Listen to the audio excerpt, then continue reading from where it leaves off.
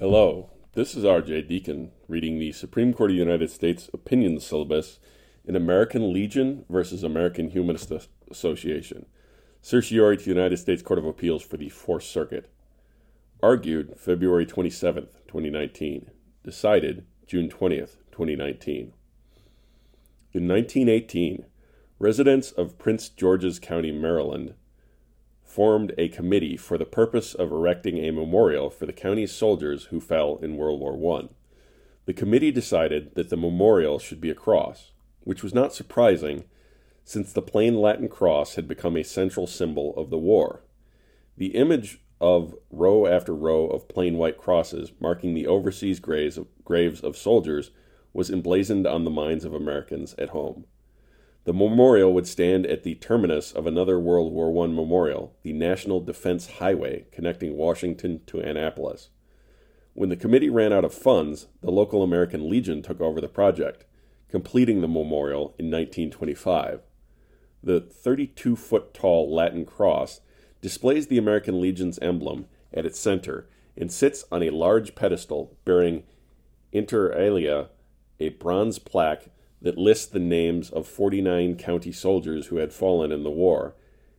At the dedication ceremony, a Catholic priest offered an invocation, and a Baptist pastor offered a benediction. The Bladensburg Cross has since been the site of patriotic events honoring veterans on Veterans Day, Memorial Day, Independence Day. Monuments honoring the veterans of other conflicts have been added in a park near the cross. As the area around the cross developed, the monument came to be at the center of a busy intersection. In 1961, the Maryland National Capital Park and Planning Commission acquired the cross and the land where it sits. But the American Legion reserved the right to continue using the site for ceremonies. The commission has used public funds to maintain the monument ever since. In 2014, the American Humanist Association and others filed suit in district court alleging that the cross's presence on public land and the commission's maintenance of the memorial violate the First Amendment's Establishment Clause. The American Legion intervened to defend the cross. The district court granted summary judgment for the commission and the American Legion, concluding that the cross satisfies both the test announced in Lemon v. Kurtzman and the analysis applied by Justice Breyer in upholding a Ten Commandments monument in Van Orden v. Perry. The Fourth Circuit reversed. The Supreme Court held the judgment is reversed and remanded. And let's see. Justice Alito announced the judgment of the court.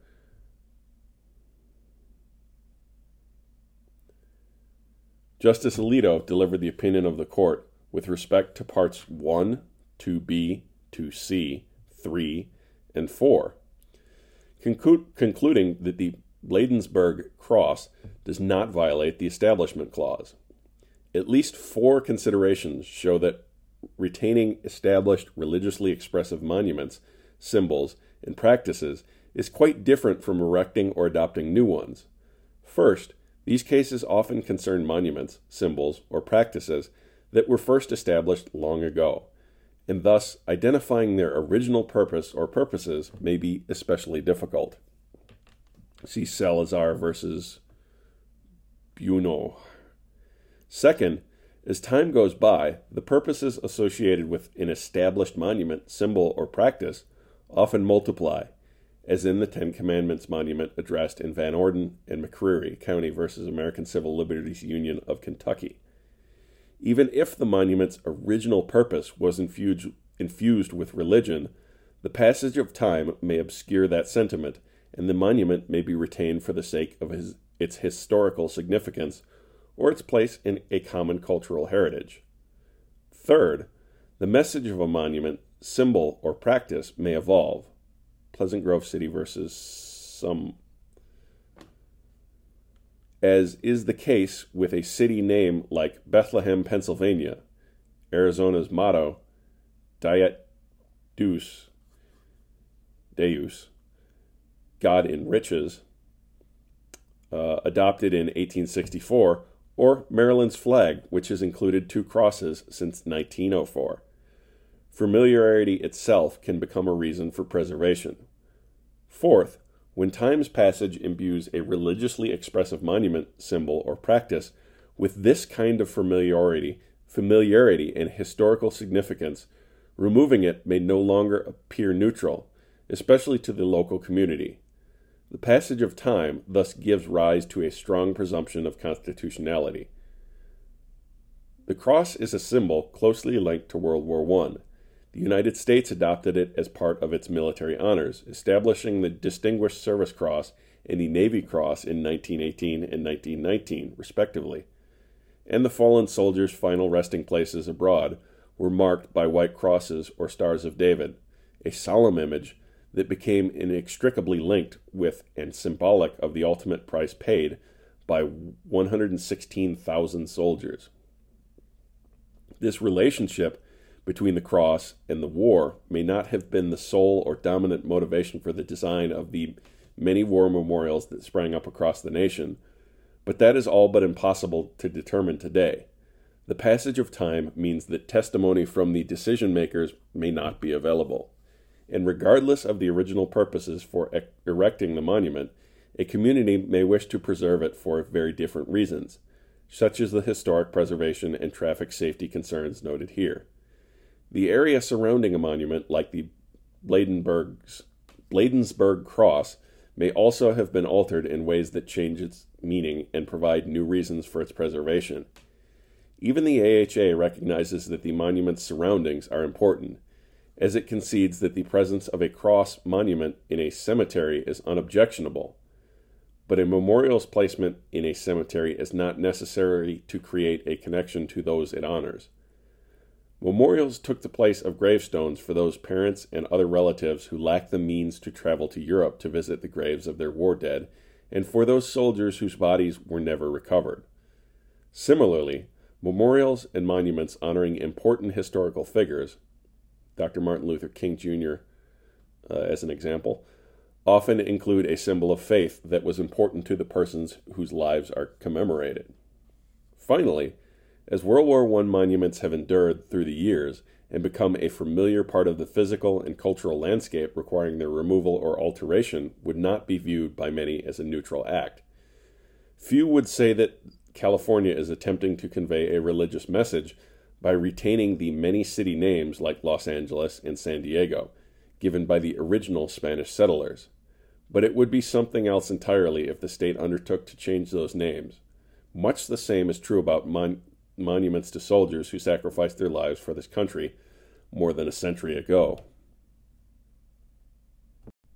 Applying this principle here, or these principles here, the Bladensburg Cross does not violate the Establishment Clause. The image of the simple wooden cross that originally marked the graves of American soldiers killed in World War I became a symbol of their sacrifice, and the design of the Bladensburg Cross must be understood in light of that background. That the cross originated as a Christian symbol and retains that meaning in many contexts does not change the fact that the symbol took on an added secular meaning when used in World War I memorials. The cross has also acquired historical importance with the passage of time, reminding the townspeople of the deeds and sacrifices of their predecessors as it stands among memorials to veterans of later wars. It has, thus, become part of the community. It would not serve that role had its design deliberately disrespected area soldiers. But there is no evidence that the names of any area Jewish soldiers were either intentionally left off the memorial's list or included against the wishes of their families. The AHA tries to connect the cross in the American Legion with anti-Semitism and the Ku Klux Klan, but the monument, which was dedicated during a period of heightened racial and religious animosity, includes the name of both black and white soldiers, and both Catholic and Baptist clergy participated in the dedication. It is also natural and appropriate for a monument commemorating the death of particular individuals to invoke the symbols that signify what death meant for those who were memorialized. Excluding those symbols could make the memorial seem incomplete. This explains why Holocaust memorials invariably feature a Star of David, or other symbols of Judaism, and why the memorial at issue features the same symbol that marks the graves of so many soldiers near the battlefields where they fell. The fact that the cross is undoubtedly a Christian symbol should not blind one to everything else that the Bladensburg Cross has come to represent. A symbolic resting place for ancestors who never returned home, a place for the community to gather and honor all veterans and their sacrifices for this nation, and a historical landmark. For many, destroying or defacing the cross would not be neutral and would not further the ideals of respect and tolerance embodied in the First Amendment. Justice Alito, joined by the Chief Justice, Justice Breyer, and Justice Kavanaugh, concluded in parts 2A and 2D. Lemon ambitiously attempted to fashion a test for all Establishment Clause cases. The test called on courts to examine the purposes and effects of a challenged government action, as well as any entanglement with religion that it might entail. The expectation of a ready framework has not been met. The court has many times either expressly declined to apply the test or simply ignored it. See, for example, Zobrist versus California Foothills School District and Town of Greece versus Galloway. The Lemon Court ambitiously attempted to find a grand unified theory of the Establishment Clause, but the court has since taken a more modest approach that focuses on the particular issue at hand and looks to history for guidance. The cases involving prayer before legislative sessions are illustrative. In Marsh versus Chambers, the U.S. Court upheld a state legislature's practice of beginning each session with a prayer by an official chaplain, finding it highly persuasive that Congress, for over 200 years, had opened its sessions with prayer, and that many state legislatures had followed suit. In the court in Town of Greece, reasoned that the historical practice of having, since the first Congress, chaplains in Congress, showed that the framers considered legislative prayer a benign acknowledgement of religion's role in society. Where monuments, symbols, and practices with long-standing history follow in tradition of the first Congress in respecting and tolerating different views, endeavoring to achieve inclusivity and non-discrimination, and recognizing the important role religion plays in the lives of many Americans, they are likewise constitutional. Justice Thomas, agreeing that the Bladensburg Cross is constitutional, concluded, "The text and history of the clause, which reads, 'Congress shall make no law respecting an establishment of religion,' suggests that it should not be incorporated against the states. When the court incorporated the clause in Everson versus Board of Education of Ewing, it apparently did not consider that an incorporated establishment clause would prohibit exactly what the text of the clause seeks to protect: state establishments of religion. The appropriate question is whether any long-standing right of citizenship restrains the states in the establishment context. Further confounding the incorporation question is the fact that the First Amendment, by its terms, applies only to laws enacted by Congress. Even if the clause applied to state and local governments in some fashion, the mere presence of the monument along respondent's path involves no actual legal concern or coercion. The sine qua non of an establishment of religion. Van Orden versus Perry. The plaintiff, claiming an unconstitutional establishment of religion, must demonstrate that he was actually coerced by government conduct that shares the characteristics of an establishment as understood at the founding. Respondents have not demonstrated that maintaining a religious display on public property shares any of the historical characteristics of an establishment of religion. Town of Greece versus Galloway. The Bladensburg Cross is constitutional, even though the cross has religious significance. Religious displays or speech need not be limited to those considered non-sectarian. Insisting otherwise is inconsistent with this nation's history and traditions. That's the majority opinion. and would force the courts to act as supervisors and censors of religious speech. The plurality rightly rejects the relevance of the test set forth in Lemon versus Kurtzman to claims like this one, which involve religiously expressive monuments, symbols, displays, and similar practices.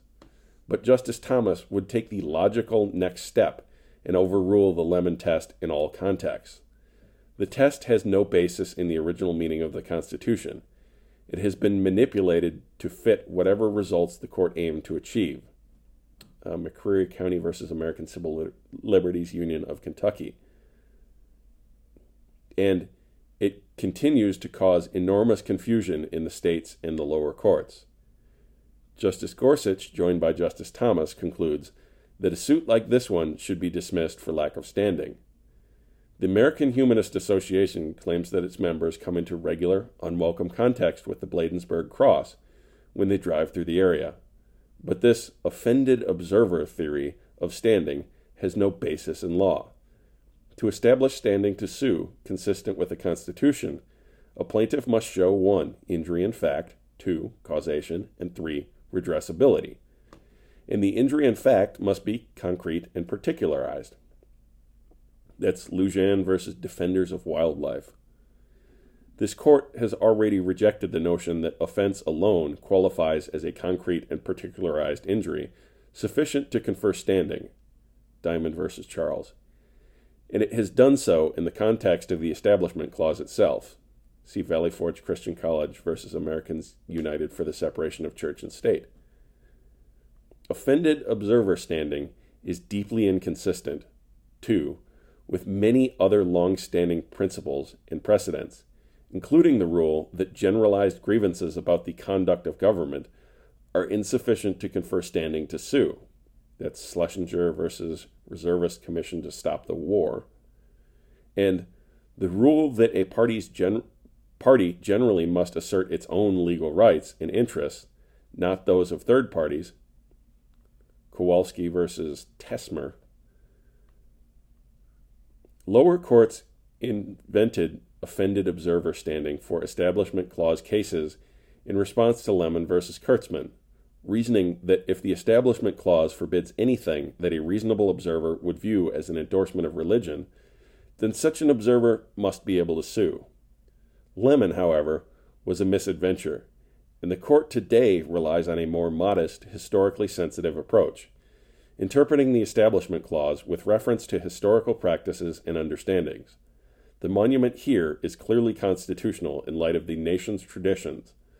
Although the plurality does not say it in as many words, the message of today's decision for the lower courts must be this: whether a monument, symbol, or practice is old or new, apply Town of Greece versus Galloway, not Lemon.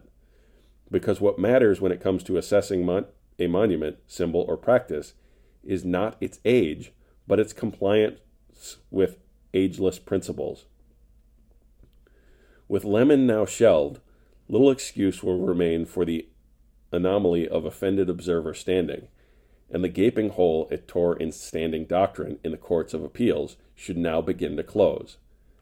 Abandoning offended observer standing will mean only a return to the usual demands of Article 3, requiring a real controversy with real impact on real persons to make a federal case out of it. Justice Alito announced the judgment of the court and delivered the opinion of the court with respect to Parts 1, 2B, 2C, 3, and 4, in which Chief Justice Roberts and Justices Breyer, Kagan, and Kavanaugh joined. And an opinion with respect to Parts 2A and 2D, in which Chief Justice Roberts and Justices Breyer and Kavanaugh joined. Justice Breyer filed a concurring opinion, in which Justice Kagan joined. Justice Kavanaugh filed a concurring opinion. Justice Kagan filed an opinion concurring in part. Justice Thomas filed an opinion concurring in the judgment. Justice Gorsuch filed an opinion concurring in the judgment in which Justice Thomas joined. Justice Ginsburg filed a dissenting opinion in which Justice Sotomayor joined. Thank you for listening. If you'd like to get a hold of the podcast, we can be reached at rhodesscholar80@gmail.com. That's ROADS and 80. And on Twitter at Court Syllabus.